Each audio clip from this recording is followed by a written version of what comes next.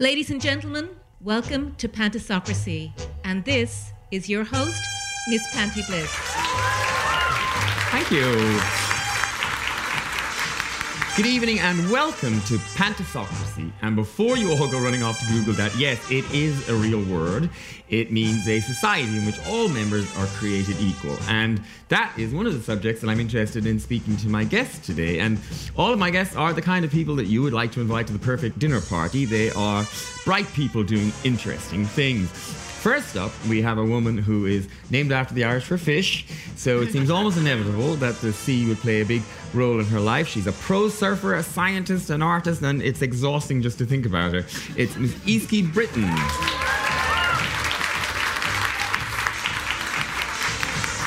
Beside Easkey, we have a man who is both an actor and a writer, which means he's the worst person in the world to get into an argument with because he knows exactly what to say and how to say it. And he's also someone who owes me about 20 wigs, and we'll get into that later. And please welcome Mark O Halloran.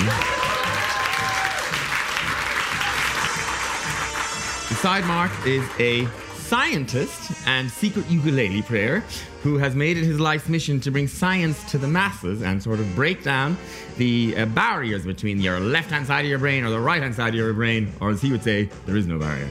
Please welcome Shane Bergin.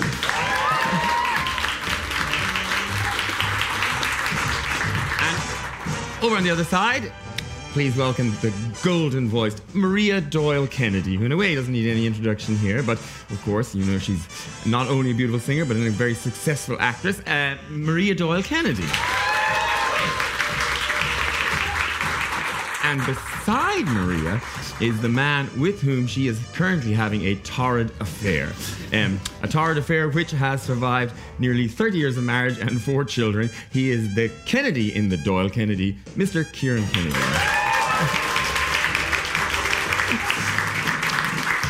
Now, before we actually get started, I get to take the floor first in a thing that we're calling the Panti monologues, just because why wouldn't we call it that? Where I get to sound off on anything that is bothering me at the moment, or interesting me is probably a better word.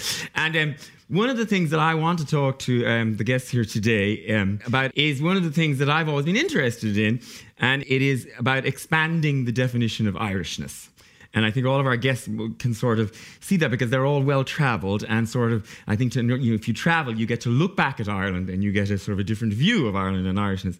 Because, you see, when I was a teenager, I always felt that my Irishness was somehow suspect. You know, I didn't tick all of the boxes that you were meant to tick, you know, to be an Irish boy. I didn't like football. I didn't really get U2. You know, the idea of the trip to Tip was absolutely terrifying to me. And on top of that, then, I did tick a whole lot of boxes that seemed somehow incompatible with Irishness at the time. You know, I was gay, I really liked Michael Jackson and Farrah Fawcett. And on top of that, of course, I had this weird accent. You know, I didn't even sound like an Irish boy was supposed to sound. I was always being asked accusingly, where are you from? And then when I would say I was from Mayo, I get the kind of look that you usually only get from a suspicious immigration officer. And even actually my very middle classness was somehow vaguely un-Irish. You know, I think Irishness was somehow working class always. Irishness was stone-picking farmers or hod-carrying labourers, you know, or tenement Dubliners, you know, not the son of a vet. Middle classness was, in a way, vaguely Protestant, and I always felt an odd kinship with Irish Protestants whose Irishness was also continually suspect. I felt as if my Irishness was always being called into question. It seemed to me as if Irishness had a very strict, narrow definition, and that definition wasn't elastic enough to include people like me. And although that wasn't the only reason, it was certainly a good part of the reason why I ran out of Ireland at the first opportunity. Because I wasn't sure at the time that there would ever really be a place for me here in Ireland. And it was only later, when Ireland began to change, that I started to think, well, you know, actually maybe there would be a place for me here. But even then, I definitely thought that I would have to make that place. And in some ways, I would say that actually that, more than anything else, is what I have been about for the last 20 years or so. You know, trying to make the concept of Irishness elastic enough to stretch around people like me. And I think over the last 20 years or so, the boundaries of Irishness have expanded to stretch around someone like me, people who were previously outside. Certainly, I no longer feel that my Irishness is suspect. Now, that may perhaps be partly just down to the fact that I am older, I'm more confident in my own self and in my own Irishness. But I do think that Irishness has become more flexible or more malleable. It has sort of squeezed up on the pew and made room for a few more.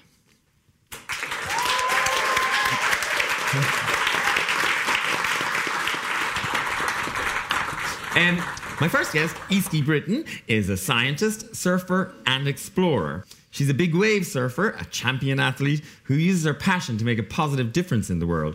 Easkey's from Donegal. She learned to surf when she was just 4, growing up in Rossnowla, in one of Ireland's pioneer surfing families. Her grandparents bought back a few boards in the 1960s from California, and Easkey's dad and uncles taught themselves to surf. Easkey's love of the sea and surf has shaped her life. As a pro surfer, she's gone to the top of her sport, but she's also taken it out of the water and into social action and marine research. As a scientist, she's working with University College Galway, researching how the coast shapes our health and well-being. And with French filmmaker Maria Doyle, she's created a network called Waves of Freedom, using surfing and the sea as a tool for positive social change. It was a surfing adventure in a remote region of Iran with Marion 6 years ago that started a journey of self-discovery which brought Easkey across the world using surfing as a transformation tool. The seeds of hope are taking root in Iran through surfing. And surf history is in the making. And it's shaped by stories of pioneering water women and sportswomen who want to teach other girls how to surf. That was a clip from Easkey's TEDx talk in Dublin a few years ago. I love your name, by the way. Can I just say that Easkey? It is. Have you ever met another Easkey? No, I don't think I have. Because I haven't either. But even the whole of Easkey Walla and Easkey Warrior, it comes to mind, and I think that's sort of a good tone for you. I said I'm going to start with you, but actually it's almost impossible to know where to bloody start with you because there's so much. Because you come from a family that in some ways almost pioneered surfing in this country. How did you get into it, or how did your family get into it? It's probably an unusual story looking back on it now, but growing up it seemed like the most natural thing in the world. Like, as you said, I grew up in Rossnowla. It's one of the best beaches to learn how to surf, and being born into surfing back then was a pretty odd thing. So I guess it all started with my dad and his brothers being some of the first surfers to pioneer it in the northwest of Ireland. In a way, unintentionally perhaps, it was my grandmother who kind of kicked that off. And she was working for the Irish Tourism Board and was travelling to the States in California. And she has a hotel, or had a hotel in Rossnowla on the beach called the Sandhouse, and was promoting it, and got to Malibu, saw the waves that they had there, and she reckoned that, God, there's better waves out the front of the hotel. And it was the 60s, so surfing was kicking off really big. It didn't exist in Ireland, really, and she managed then to order up 2 surfboards that ended up back in her hotel. And I think it was more as, to put on the wall or for the tourists. Yeah. And she had no intention of turning what she called then her sons, turning them into surf bums. I think so she brought them home as ornaments to hang on the hotel wall. She wasn't into starting off a surfing revolution, really. But then how did your father or uncles or whatever then learn to surf? Well, I guess it's amazing these things land back into Donegal, and they've never seen anything like it before. And sure, why wouldn't you go and experiment with them? But I grew up with all the stories of when surfing wasn't cool and there were no wetsuits. And I think the eldest brother had a dive suit, so they'd flip a coin to see who would get which half of the wetsuit. So Rossnowla became like a surfing home, and you grew up surfing. Yeah, I did. So, and then when I grew up surfing, it was considered, totally crazy thing to do. There was no other kids surfing in the school. I'd surf year round through the winter time. It was just an obsession. And I think a lot of it has to do with growing up in Donegal and having that connection with something like the sea as a constant in my life. But it was like this constant playmate, and also a way out, a way to travel. And it was really grounding force in my life, through my teenage years, and to have that, I really appreciate it now. But yeah, it wasn't I was considered a bit nuts. Still am, I think. Well, because Mark O Halloran there is from Ennis, and I go down to Clare sometimes, and it's absolutely madness that every single kid is surfing, and you know, it's so different from when we were kids going down to Ennis, you know. Well, the Hinch is like, it's this weird, it's turned into this surf spot, whereas before it was just this small west of Ireland sort of little holiday resort, and now it's incredibly cool, and it's like California with very low temperatures. Well, the other thing about surfing is, though, to me, is it always seems a bit, you know, it has a slightly hippie vibe about it. You're like sort of modern hippies in a way. Like, would you resist that description?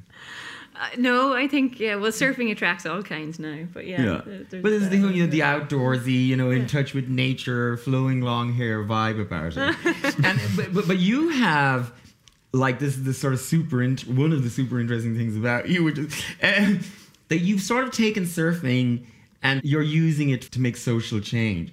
And not just in Ireland, which is the really nutty part of it in a way, you know, in places like Iran. So how do you go from learning to surf in Rosnala to teaching surfing to women in Iran? I mean, it's...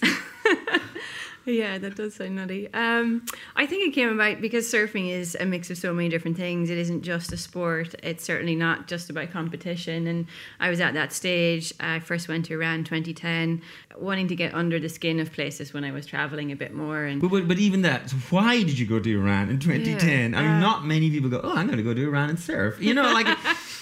I think it was growing up. In a way, I see it now, the influence of my family, my parents, and that sense of adventure always sort of pulling on me, or to discover a whole new place, to be challenged. And then I guess the challenge for me was my own ignorance of not knowing anything about that part of the world, and then the chance of finding waves or not, like just taking that risk. And I've always been attracted to those things where it's unknown and uncertain. Yeah. But what, you're having coffee one day and you think, you know what I'll do tomorrow? I'll go to Iran and teach surfing to women who can't, even wear a wetsuit in public, really. I guess the whole story evolved really organically by realising just what a fascinating place it is. And there are these amazing sportswomen there doing incredible things who got really excited about the possibility of surfing, because it just no one was surfing there at that time. And so it's gone, you fast forward 5 years and now Iran's just been declared like the 100th surfing nation of the world. So be careful with where you travel with your big surfboard. My partner in crime was Maria Doyle, a filmmaker who we went back in 2013 to document the story of the first female surfers, the first surfers of Iran, who were these couple of other women who joined us, who were super courageous. And they're the pioneers of surfing in Iran now, which is a great story. It changed my relationship with surfing and the sea. And what it did, I guess I realised that surfing creates this space. It wasn't really about learning to surf. It was the space it created to bring these people together who just normally never would have the chance to interact and then engage doing something that's so playful, really, and just feels good. Now, Mark, you have a connection to Iran, oddly. But actually, do you have a connection to the sea in the same way? I mean, you are from Ennis. I'm from Ennis, but I never saw the seaside in Iran. I stayed in the centre. But I went there at the same time. But the reason I went was kind of different. It was because people used to tell me I looked like Mahmoud Ahmadinejad, the ex-president of Iran, which I don't look on like him, except he's really short, but I'm really tall. Actually, when I went there, I used to say to people, I've come here because I look like Mahmoud Ahmadinejad, and they went, oh yeah, you do. So I was at home one day and Mahmoud Ahmadinejad came on the television saying there was no gays in Iran and they didn't have that sort of thing. And I just got enraged, like as if I was watching myself on the television, denouncing the gays. So I thought, fuck that, I'm going to go and visit Iran. I'm going to find the gays. Yeah. On my holidays. And you did? I did. I went there and I hung around for about 6 weeks and wandered about. And I was propositioned a lot because... I don't know, I think they might have fetishized the foreigner thing. We fetishize foreigners in a way. Like years ago when I was a kid, people go, there's a busload of Frenchies after coming into town. That sort of thing. Well, I suppose in Tehran they might be going, there's a European in the middle of town. So all the gays would just... Who looks like Mahmoud. So I used to get propositioned a lot. But I met the most amazing people. And they have a great connection with Irish culture, which I found very interesting over there. Like they've got the most ridiculous sense of humour as well. Like the British Embassy in Tehran was on this street, and they changed the name of the street that the British Embassy was on to Bobby Sands Street, just to piss off the British people. Because the British people would have to say, the British Embassy, Bobby Sands Street, tear around. So what the British did was they closed their front door and opened their back door and pretended that their back door was their address side of their building. But anyway, but also I met a man there who himself and his wife were quietly on their own, inside in their own flat, translating Ulysses into Farsi. You know, like there was all kinds of connections, and they felt as if we were a fighting nation or something. Yeah. Like I think they were terribly disappointed in me. Who was going, well, we kind of made peace and all that, you know. Keep fighting. But it was one of the most amazing adventures I ever had. Just kind of losing yourself and wandering through the middle of. But you did find the gays, right? I did find the gays, There's loads of them, and there was loads of them, and also it was interesting discussing with them what they thought their gayness was or what their gay identity was. Yeah, and for a lot of them, because officially the revolutionary government has executed 4,000 men for homosexuality. I think it's all men since the revolution happened in 1979. So I would have thought that there was a degree of fear around, and there is a degree of fear around, and yet life in Iran is spent, from what I could observe, it's very free within the home. Like people's homes are open and free, and outside, you know, they cover up, the women cover up, and they don't discuss politics, and they won't discuss anything like that. Whereas within the realm of the home, it's exactly like I would know my own home to be. Mm-hmm. And so that divide between the public and the private is there. And so the gays buy into that, I think. But for instance, I remember just talking to people and I go, if you met somebody, would you ever move in with them? And some of them looked pained when I said it. And I said, you know, well, what do you think would happen? They said, well, if I met somebody, we'd leave Iran. And I always thought that was really sad. But I imagine that's what the gays did in Ireland years ago. But I found it must be a terrible wrench for them, you know. Well, my observation about those strictly macho cultures in that way, like when I used to live in Tokyo, there was a large Iranian population there, and they were really the only large, you know, immigrant population. And they would gather on Sundays in this park, and they, you know, cut hair and you make food and all that sort of stuff. They would never go to a gay bar or do anything gay per se, but they would look for sexual interactions with the most feminine guys that they could find, because they separated sex from sexuality in that sense, or sex from identity. There was a bit of that. Now, there was one thing that I was interested in talking about or trying to find out what would be like. I'm not, I've never been to university, so there's not a sociological experiment in any way. But I was trying to figure out, like, where does homophobia come from? Yeah, and from what I could see in cultures like the Iranian culture, blah, blah, that homophobia and misogyny are the same thing, that they are a disgust at the feminine. So for gays in Iran, being effeminate is really scary because there's a hatred of effeminacy. Yeah. Whereas if you're a big macho gay, you can exist and you're fine. And I found that really interesting and really telling, actually. And I think misogyny and homophobia are the same thing. And they're the same thing everywhere. It's not just there. I mean, I think that's the same, here. It's just, it's not as, as thrown into such relief here. But I think, it's much easier here to be, a butch gay than it is to be, a femmy one. Well, that's for sure. I mean, I know that myself because I'm so butch. I know the listeners can't see this, but I just need to explain to the audience who are, here, and why Mark has this insane beard at the moment. So Mark is sitting there wearing this big bushy beard, which has been dyed orange, and you're walking around out in public with an orange beard all the time. Yeah. So why don't you explain to them why? Well, I co-wrote this film that's filming at the moment, and I play an Irish Muslim convert called Omar O'Mara in it. And, he's gone the whole hog, as they'd say. Yeah. He's a halal butcher, and he's been on the Hajj last year.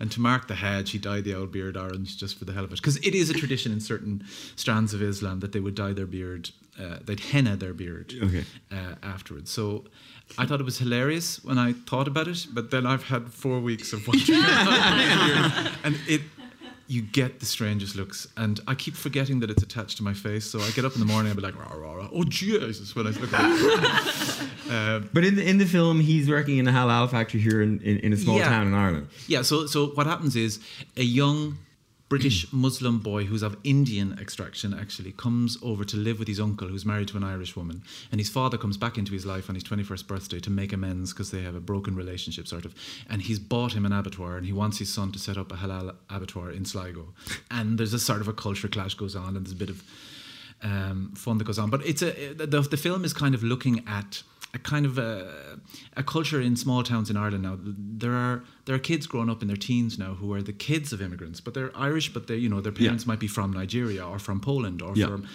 and they're all hanging around in Irish small towns. And I wanted to look at them and see what the crack they're having. There's surfing in it, and there's smoking dope, and there's discos and music, and Well, the film rings true to me because, of course, my father was a vet. And like a lot of vets, as he got older and was sort of retiring, he only semi-retired, and he would then work in a meat factory for a few hours every day, inspecting meat, as a meat inspector, because they need vets to do that. So a lot of older vets do that. And of course, my dad was working in a halal factory in Ballyhonus. Ballyhonus is very famous. Yes, and so like I always remember my dad sort of being very pensive one evening coming up towards Christmas, and he goes, "What do you get a Mohammedan for Christmas?" I just thought this is one of those eternal questions. Yeah, it's just like, what a brilliant question. But Maria, you and Kieran spend half your time now here in Ireland, or roughly half, and half the time in Canada. Yeah. How's that working out? Well, unfortunately, we're always there in the winter, so it's always absolutely perishing, which is a small bit sad. But it's interesting. It's been very interesting. I started working on a TV show there, and for the first couple of seasons, I just travelled over and back from Ireland, and I just began to be kind of no good anywhere. I was just constantly catching up on the time in one place or coming back and catching up in the other, and then we decided we'd all go over and give it a go. So we all went over. We did it 2 years ago for the first time, and then we did it again last year, and we're going to go again for one more. And when you say we all, you take all 4 kids and everything? The younger 2 who are still in school. Okay. Yeah, the older 2 are cooked, so they do their own thing. And they're happy in school there? And yeah, I mean, it's been really interesting for them, I think. Especially our youngest son goes to a Gael school here in Dublin, which was an incredible school, and it's quite academic. He really learns a lot. He's really, powering ahead. But because of the language, because of Gaeilge, it's not a language that many immigrants want to learn, I think. So it's a reasonably homogenous, group of children in his class. And in his school in Canada, it's such a multicultural city. It's so diverse. His class, I mean, literally looks like, the UN. He's got classmates from Chile, from India, from Poland, some just regular Canadians. There's a really big and interesting mix of children. And he, from the age of, I guess, 7, the first year, he kind of just got this, there's good guys and there's bad guys. And it has nothing to do with their accent or the colour of their skin. And it's not that you learn, you just kind of osmose that from being in such a diverse environment. So I don't know, I think if you get that at that age, it's kind of, you're kind of set up, really, aren't you? Well, Canada, I mean, I've been there quite a few times, and it's almost annoyingly perfect. You know what I mean? Like sometimes I sort of wonder, is there a really dark undercurrent hidden here somewhere? Because they're so good at integrating different communities. They're so open and fair-minded, and and now they have Trudeau, the saint, as prime minister and all that. The gorgeous one. Yeah, it almost makes me suspicious. That the next Nazi, thing is going to come out of Canada or something. Well, you do sometimes just have this kind of knee-jerk reaction to this constant representation of fairness, and you do sort of feel like just causing a bit of trouble. Yeah. But I don't know. It's kind of, it is remarkable. I was in Halifax, Nova Scotia, doing a speaking thing. And of course, the Canadians are all so lovely, and so of course they wanted to show me more of Nova Scotia. They didn't want me to just see the slightly grim town. So we drove out into the country, and it's beautiful, and it's these lakes, and they're all half frozen over. And we drove into this village, and it was like the Nova Scotian version of like Tourmakeedy or Foxford, somewhere in one of those tiny, really pretty village, and it had this cafe in the centre, which clearly was there to maybe trap a few tourists as they were driving by as well. So this was a very nice little cafe, but the cafe was both a working bookshop / library and cafe. So when you were having your slice of cake and your coffee. You're sitting at a little table and you're surrounded by all the shelves of books and everything. And I look up and I realize that we are sitting in front of the section on lesbian health. Wow. And I'm just like, this is a tiny village in the middle of nowhere, and their local bookstore has a whole section on lesbian health. Kieran, has living in Canada changed how you think about Ireland? Jeepers. Well, living in Canada, certainly, it's very open-minded. And when I grew up in Cork, in the 70s. I like that pause, yeah. We're going to get letters of complaint from Cork now. Yes. Well, I haven't said anything bad about Cork yet. Give me a minute. I just said I grew up there, and that wasn't the most open-minded in the 70s. It was quite... in Ireland was. Yeah, I mean, most of Ireland was, yeah. So, to be living in Canada is like a breath of fresh air. Has it changed my mind about Ireland? I don't know. Yeah. Is the answer to that. Well, because I often think sometimes when we're here, we complain all the time. And we have a lot of things to complain about. We have a lot of things to complain about, and we ought to be complaining. But sometimes you can get so caught up in that. Irish people don't ever want to say anything good about Ireland unless it's about, the football fans or something, And you can get so caught up into believing that every single politician only wants to destroy the country and steal everything, whatever. And then sometimes I think when you go abroad and you look back, it gives you a bit of distance and you start to miss things or you start to realize things that actually, that there's a few things that we do right. Yeah. And so I've always found that the more I'm away, the more I appreciate the things that we do right. Even just culturally, I noticed, I mean, obviously it's just anecdotal and it's a massive generalisation, but we do seem to have a natural gene for gathering. We gather people together and we like to eat together or drink together or tell stories or sing songs. And all of our friends in Canada keep saying, please come back because none of us are seeing each other because you're not here to make us all meet and go out and those kind of things. And I do find that Irish people tend to do that. We like to gather, don't we? We like we do, yeah. Yeah, we like to hang out in groups. And that's a really positive cultural thing, I think, that I noticed being there. I had a Canadian boyfriend for a while, but we never had good, proper arguments. I'd love a good row where you shout and be irrational and throw something, but no, never happened. It's all too calm. So give him the heave-ho. Yeah, but you have hermit tendencies, Mark. I do. I am hermetic. Is that right? No. Well, let's go with that, even though I think that means sealed. I do like to. Well, I like to be observer. I like to watch people. Yeah. But I do like when I'm going out with somebody, I like a good old row. Yeah. That's very healthy, I think. Well, I think you probably have to be an observer slightly. To be a really good writer, I suspect. To be a writer, you have to be. You have to or at least be you have to be comfortable being alone. Yeah, I think so, because your work is always going to be alone, or for the most part, is going to be alone. I mean, it's why I keep going back to acting, is that you suddenly get so tired of being on your own that you go, I just want to hang out in a room with people. But when I'm writing, I really can't be around other people. Yeah, it's funny, isn't it? Like I think of surfers as being we're all sitting around the campfire, kumbaya vibe about it. Essentially, you're out and aboard in the middle of nowhere on your own. Yeah, it's such a soloist pursuit. It strips away all that other stuff that you might carry around on land, and it's just very much about you and the element you're in. Yeah, in the ocean. Like I'm an absolute water baby. I'll spend all my time in the sea and in water. I absolutely love it. I'm not that particularly interested in surfing and all that because I was thinking it just gets.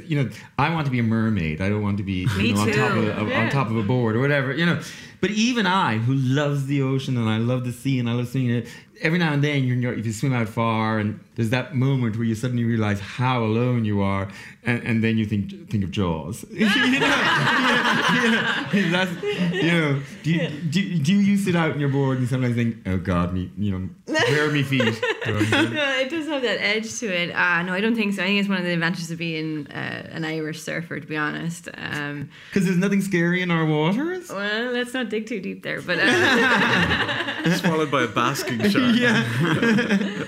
Oh yeah, but I totally understand and appreciate it. How you don't have to be surfing, but just being near the sea, the impact that it can have. It's so positive. But doesn't it speak to our poet soul though? So as well as being social, we really like Shane Bergin. I don't think any other country thinks about their nationality as much as we do, and I think it's perhaps because our republicanism is so wrapped up in that nationality, and so Irishness was so well defined in the 19th century that you had to subscribe to that 100%.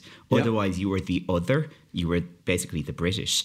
and everything that wasn't Irish was therefore British, and the distinction needed to be made. Yeah. And so, you know, I find it very, very interesting, because certainly what I do does not fit into the Irishness as well. Well, I was about to come to you because, you know, I think there's this sort of lazy idea of scientists as being these sort of loners who work away in a room, you know, poking at numbers or whatever it is you guys do, you know. Yes. And that it's presented us as this solitary, almost autistic pursuit, if I can put it that way. No, absolutely, it's fair, but yet science is perhaps the most incredible social experiment that humanity has ever done. And I don't mean to put it in contest with other things that we have done, but it's incredibly successful what science as a process has achieved, and that humans have done this. Science isn't something that's just always existed. Science is something that humans have made.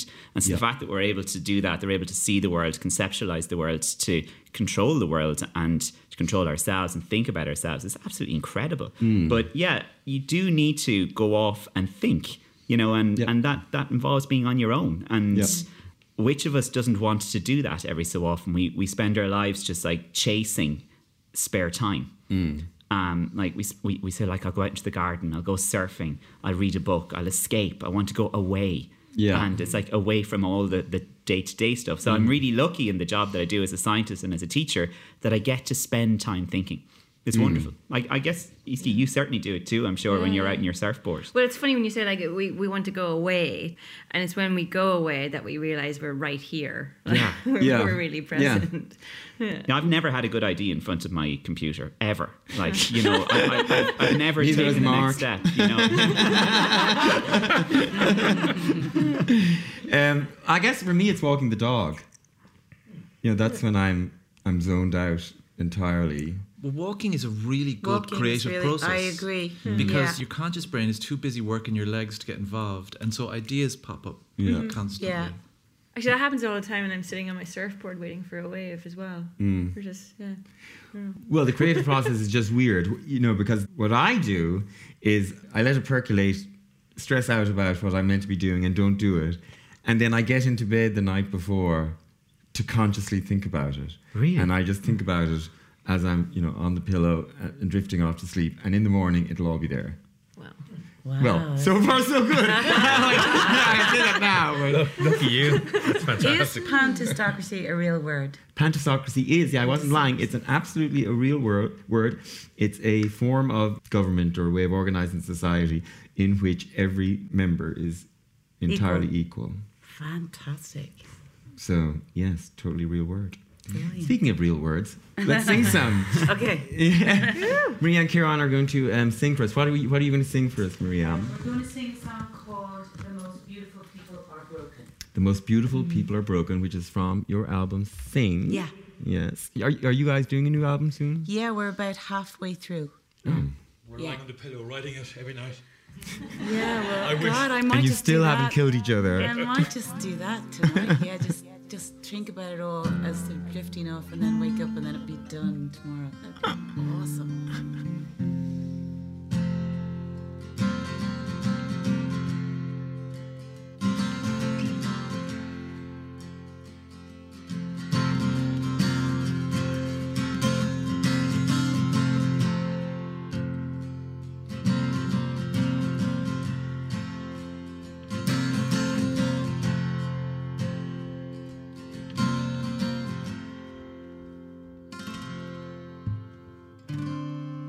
She was a diamond, he was a miner. If you're gonna spend a long time digging in the dark, you'd wanna be sure of a spark. If you're gonna wake up with the sound of your own voice ringing in your ear, you'd wanna start making a sound that you'd like to hear.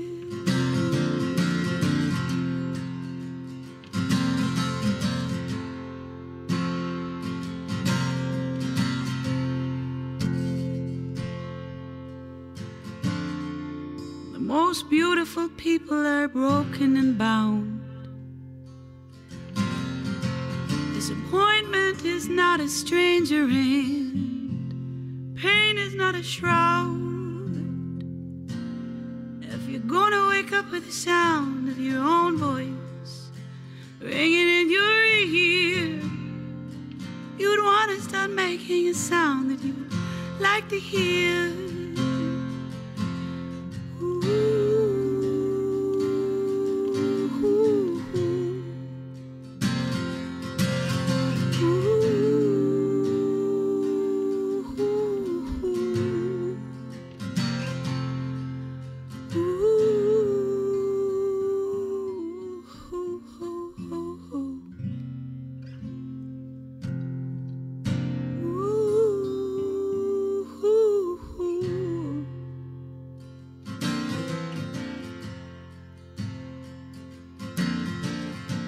So if you're going out digging for diamonds, you need to be sure you know what you're going to do once you find them. And if you're going to wake up with the sound of your own voice ringing in your ear, you'd want to start making a sound that you'd like to hear.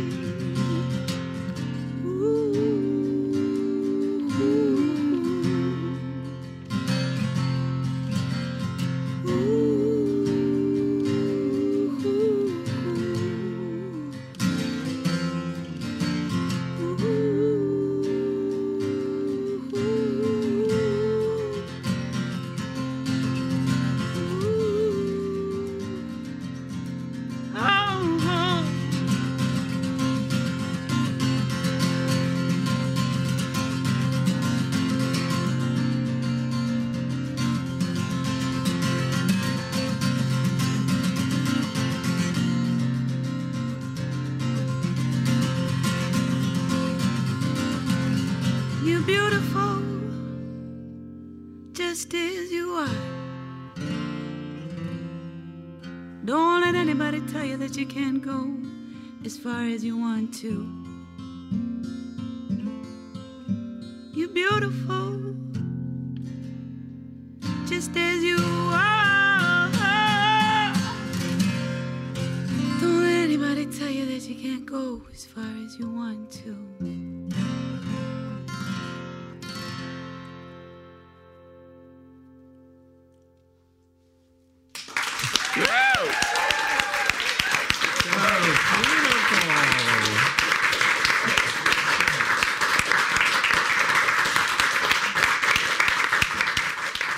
Thanks, Maria. Thanks, Kieran. That was so gorgeous. Thank you.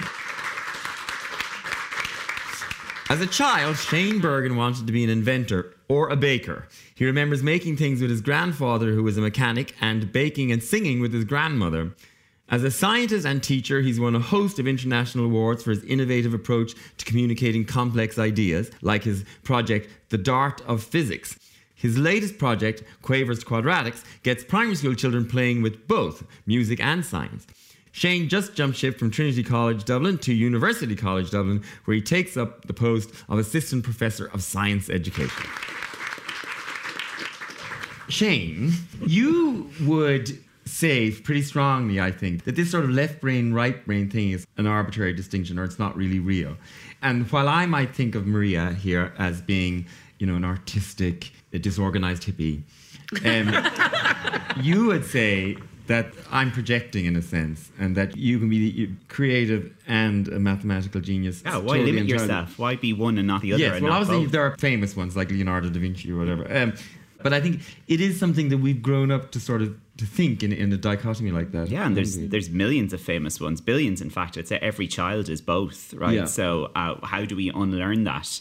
What happens in our societies that we have to choose, and why do we have to choose? It's still this Victorian idea of education that you must pick a path and then stay on it and then identify with that for the rest of your life. So yeah, I'd say the very same traits that give Maria her amazing musical ability, that creativity, that passion, that flair, the ability to connect with people emotionally, to think. I'm sure you think so much when you're connecting with your audience. They're the same attributes of a great scientist or a great writer or a great surfer or a great actor or a great presenter, right? It's the same sort of, it's a human passion that just allows us to do what we do. And so science is not other. Science is not that left brain expression of just black and white, right or wrong. It too is flawed and is human, and therefore it's beautiful. And not allowing us, and not allowing particularly our children in schools to practice science as opposed to hearing about science, then closes it off to society. Yeah. Well, because I'm calling myself Dr. Bliss all day today, because there's a couple of PhDs in this room, because Easkey, you're a scientist too. You know, is that how people think of themselves? Yeah, because they've been taught to think of themselves that way. Yeah, I guess we adhere to the system we work in, right? But like, so for instance, I'm doing a program in the concert hall. It's called Quavers to Quadratics, and the children come in and they learn about what sound is and why musical instruments are the shape they are, why they're made from certain materials, and then at the end of it, they get to build musical instruments. And it's amazing, that last piece, you need no instruction for any 9-year-olds to be creative. You just say, here's like all the recycled gear that I found in my house at home for the last week. What do you want to make? And they do amazing things. Isn't there a traditional thing about a link between music and mathematics? Yes. Yes, well, there must be. Absolutely, symmetries and patterns and things like that. Yeah. So. But of course, you can find mathematics in everything, right? I mean, like wave formation and all of that stuff. I mean, do you actually have to understand that to be a good surfer? In part, it's intuitive, but also there's a real scientific understanding of it. You have to be, as a surfer, you're not just a sort of surfer hippie bum, but you're also part meteorologist, and you're able to read these weather patterns. Yeah. And then you're also you're an artist. You're essentially water dancing, but at the same time, yes, and you're also like a mathematician because you're calculating the speed of the wave and your own speed, and there's all these elements in it. And when you were in school, there would never have been, right, you're going like, what do you, I want to major in surfing, right? And we all laugh, but like, why couldn't you? That's what you've become. That's who you are. So why can't an education system better facilitate a young Easkey to be the person she wants to be? And I know that sounds very highfalutin, but really that's not an impossible dream. Just to recognise that there's merit in it. And I was always told you had to like focus, focus meant then you had to sort of stop doing all that other stuff, which was the surf, the art, the play, put your head down, and get to work. If I didn't surf, there's no way I would be sitting here where I am now with all the other things I've done. You know what I mean? But I also have a healthy respect for discipline and being organised as well, and I don't think that I would be able to manage my life without that. I like the creative things that allow you to think of the beginnings of writing a song, for example. You'll never end up with the song made, or you'll never, as we do, we run our own record label, we'd never do that without also having the ability to, write lists and organise our time and do other things so that we can get the spark of creation into something real and tangible. So, of course, you get to do both. And Irish people, I think, are actually pretty good at this. And this is one thing I think that does make us special. I noticed it living abroad too, is that we have this ability to spread beyond our expertise enough so that we can link hands with others. Because we're chancers. Yeah, exactly. I was just going to say that. We admire chancers. You fake it till you make it. Like, I don't know how things have changed now, but certainly when I was in secondary school, you were put into one of 4 classes, depending on how intelligent they thought you were. And in my school, if you were put into the top 2 classes, you weren't allowed to do art. They didn't put a space for art in the curriculum for you, but what you could do is technical drawing. Right. So boys that they considered not so book smart were allowed to do art. Wow. But people who were considered smart had to do technical drawing. And for whatever drugs they were on, they thought I was smart. And so I wasn't allowed to do art. So in order to do art, I had to do it on my own outside of class time. And I took the Leaving Cert art exam entirely alone in an exam hall because I was the only student. Wow. Well, because, sorry, I forgot to mention, after the Intercert, they dropped art altogether. Oh, wow. So even after the Intercert, it didn't matter what class you were in, you couldn't do art. I got an NG had no respect in the Inter-Certificate Technical Drawing. I actually got NG, and what was worse is I tried. Oh, chicken. Is there such a thing as, people say, well, I'm not good at maths. My brain isn't a maths brain. Do you think that's...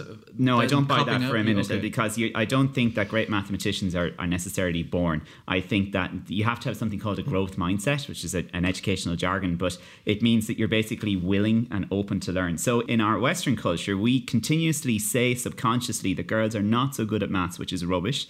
And in some Southeast Asian societies, they tell girls they're good at maths, and therefore they are. I've never met anyone who doesn't like learning. And I've had this idea for ages to follow people when they're learning new things, right, and see what happens, because the process of knowing how we learn is really not straightforward. So all the different disciplines in academia, and I don't just say science, they all disagree with each other about how we learn. And it's yet such a fundamental human thing about us, our thirst to do new things and to master them.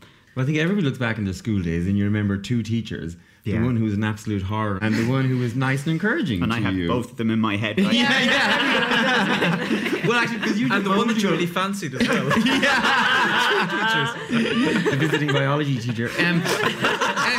The idea that we're talking about different kinds of learning and intelligence, though, is really a progress, isn't it? The fact that we now have some awareness of the idea or respect for or value for emotional intelligence is, we're moving in the right direction, I think, thinking that we learn and appreciate things in a different way. Well, it might bring us back to what Panti was saying at the start about our sense of Irishness, is that if in order for us to live in a democratic society, we have to continuously question who we are and what our values are, and not just accept what other people tell us. Because we lived in a society where we just for years accepted what the church, let's say it, told us. And so we then began to be able to question ourselves. And so that's so important all the time. We see the effects of that in Britain over the last couple of weeks and months about their decision and living with that. And did they make the best decision? Were they informed when they made the decision? And education is so crucial to that. And it's not just the education in school.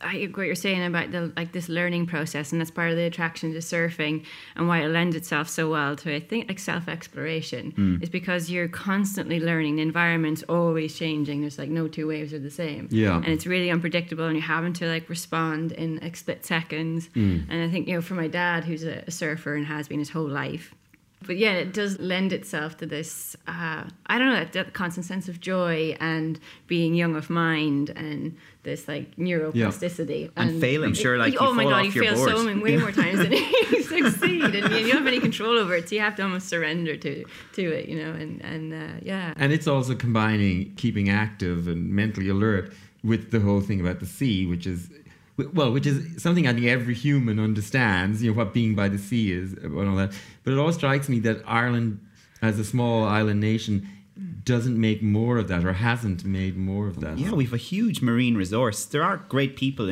along the universities in the West Coast, in Limerick and in Galway and in Cork that I've spoken to, who are doing wonderful work on the marine. And it's really interesting. More of Ireland is water than is land. Yeah, I know it's not very useful to any of us that are not you, Easkey. That are not. I always wonder whether the mermaid version of you, Panti. Yes, really I think someone like Easkey, you're a woman in a world that women weren't necessarily expected to be in. You've challenged something about it. Do you feel it that way? Yeah, I think so. I mean, it becomes obvious at moments when, especially wintertime in Ireland, a big wave surfing especially is starting to become a thing at spots like Aliens in Mullaghmore. And I'd be the only woman to ever surfed those spots. Yeah. But I guess because I've grown up with it too, I just feel a part of that crew. But it isn't until you do get really subtle comments. It's always, your gender is always made a point of if you're a woman, even if it's framed in a positive way. Yep. And then obviously going somewhere like Iran and you're mixing, I didn't really appreciate at the time until afterwards how people responded, but you have combining what a woman being covered surfing in Iran, you just turn all the stereotypes on their head, or challenging the image of what it is, what a surfer girl should look like. Yeah. And when I bring it up because it might come as some surprise to you, but I'm interested in gender things. and because Maria, I've heard you speak about it before. Yeah. How you feel, women are expected to be or present themselves in the entertainment industry. Well, there's a couple of things that I noticed. I mean, I never experienced any really bad sort of sexism directed against me, but a few things that would happen to me that didn't happen to Kieran or to the other members of our band. Or one thing was, if I was particular about something, like even in a sound check, if Kieran, and it has been known to happen, would be particular about something, people would say that he's kind of a perfectionist or, really cares about it so much. He's so passionate about sound.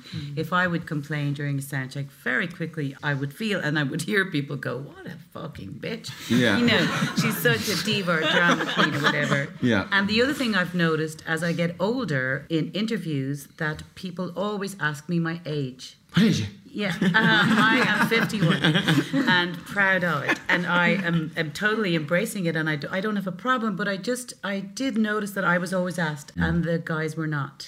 Yeah. Men always get asked about their age, though, because I've heard you say that before. Yeah. And so I watched out, and older men always get asked their age. Always. Huh. Well, and because I bring this up, as well, because something about Mark's work, Adam and Paul, is what you're probably in some ways, so well known for, which is, a relationship about men and between men. Viva, which is the incredible movie that's out at the moment, is a deep relationship between a father and his son.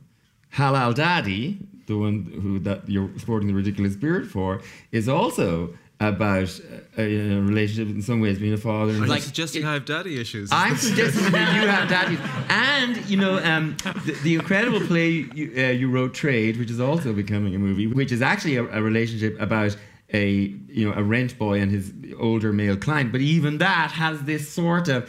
So I'm suggesting, yes, you have daddy issues. Or at least you have male issues. Well, I'm always interested, I think, in the way that men talk to each other or don't talk to each other.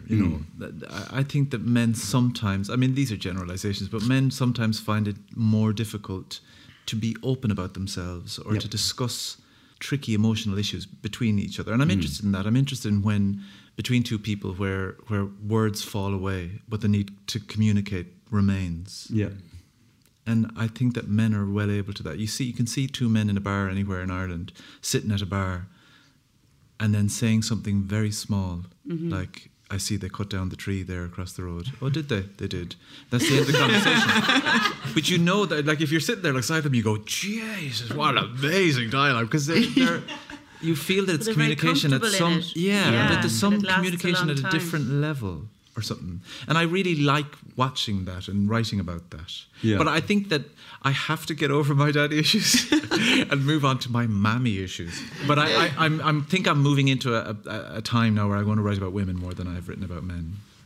Write about drag queens. I am actually a drag queen trapped in a woman's body.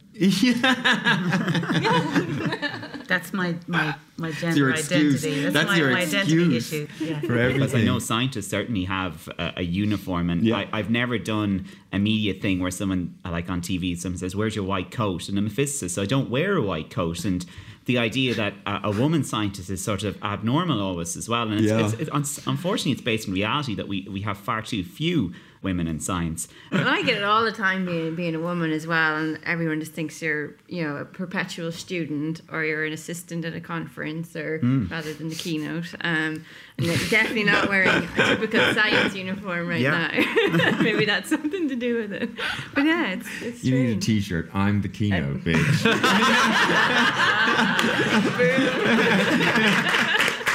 Anyway, we could be here all night. So, Shane, you're going to finish up for us by bringing your other passion out of the shadows for us. He's a ukulele player. Fantastic. So, Kieran, if you are looking ever for a little ukulele looking, they haven't heard me yet. Because you're actually part of a sort of little science geeks play ukuleles together, right? Yeah, on many levels. So with some of my colleagues, we have a physics ukulele band, and we're cue laughter. So it's called the Normal Modes, which is a physics. Yeah, it's a physics joke. Yeah, exactly. It's a little bit Big Bangish, I suppose. Is the Big Bang Theory big with you people? No, well, not with me. You people, thank you.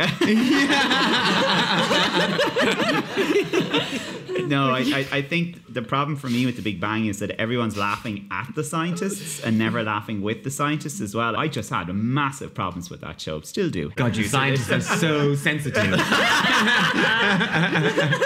I'll sing the song, right? Yeah. So you're going to get out the ukulele, and what's the song you're going to do first? Well, I'm going to do the Galaxy song, and it's a song I sing with primary school children in the concert hall, and it's about our amazing galaxies, the Monty Python song. And just remember when I'm singing this that we're all made of stuff of the galaxy. We're all made from stardust, and that always connects with me on an emotional level. The stuff that you and I are made from came from the death of an exploding star in space.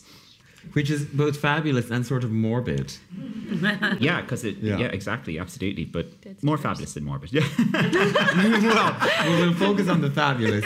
And so please be warm and welcoming one of the main members of the Normal Modes, Mr. Shane Bergin. Yay!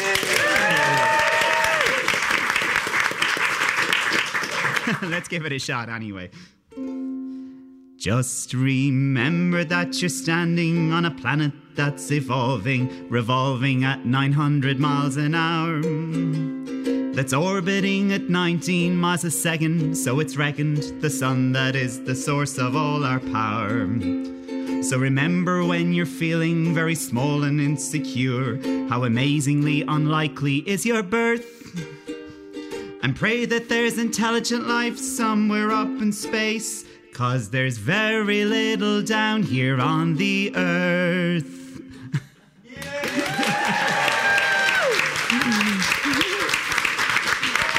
If the science doesn't work out, you're in show business. Thank you so much for joining us tonight at Pantisocracy. And thanks to all my guests. That's Kieran, Maria, Easkey, Mark, and Shane. And thanks, Shane, for playing us out there on your ukulele. Next week we'll be back, and amongst others we have the formidable Olwen Fiore and Jack Lukeman among our guests. You can, of course, find us online. You can catch the podcast on rte.ie. And, of course, please do talk back to us on social media using the hashtag Pantisocracy, which is spelled like it sounds. And, of course, you can find me on Twitter at PantiBlitz. So, thank you so much. Good night.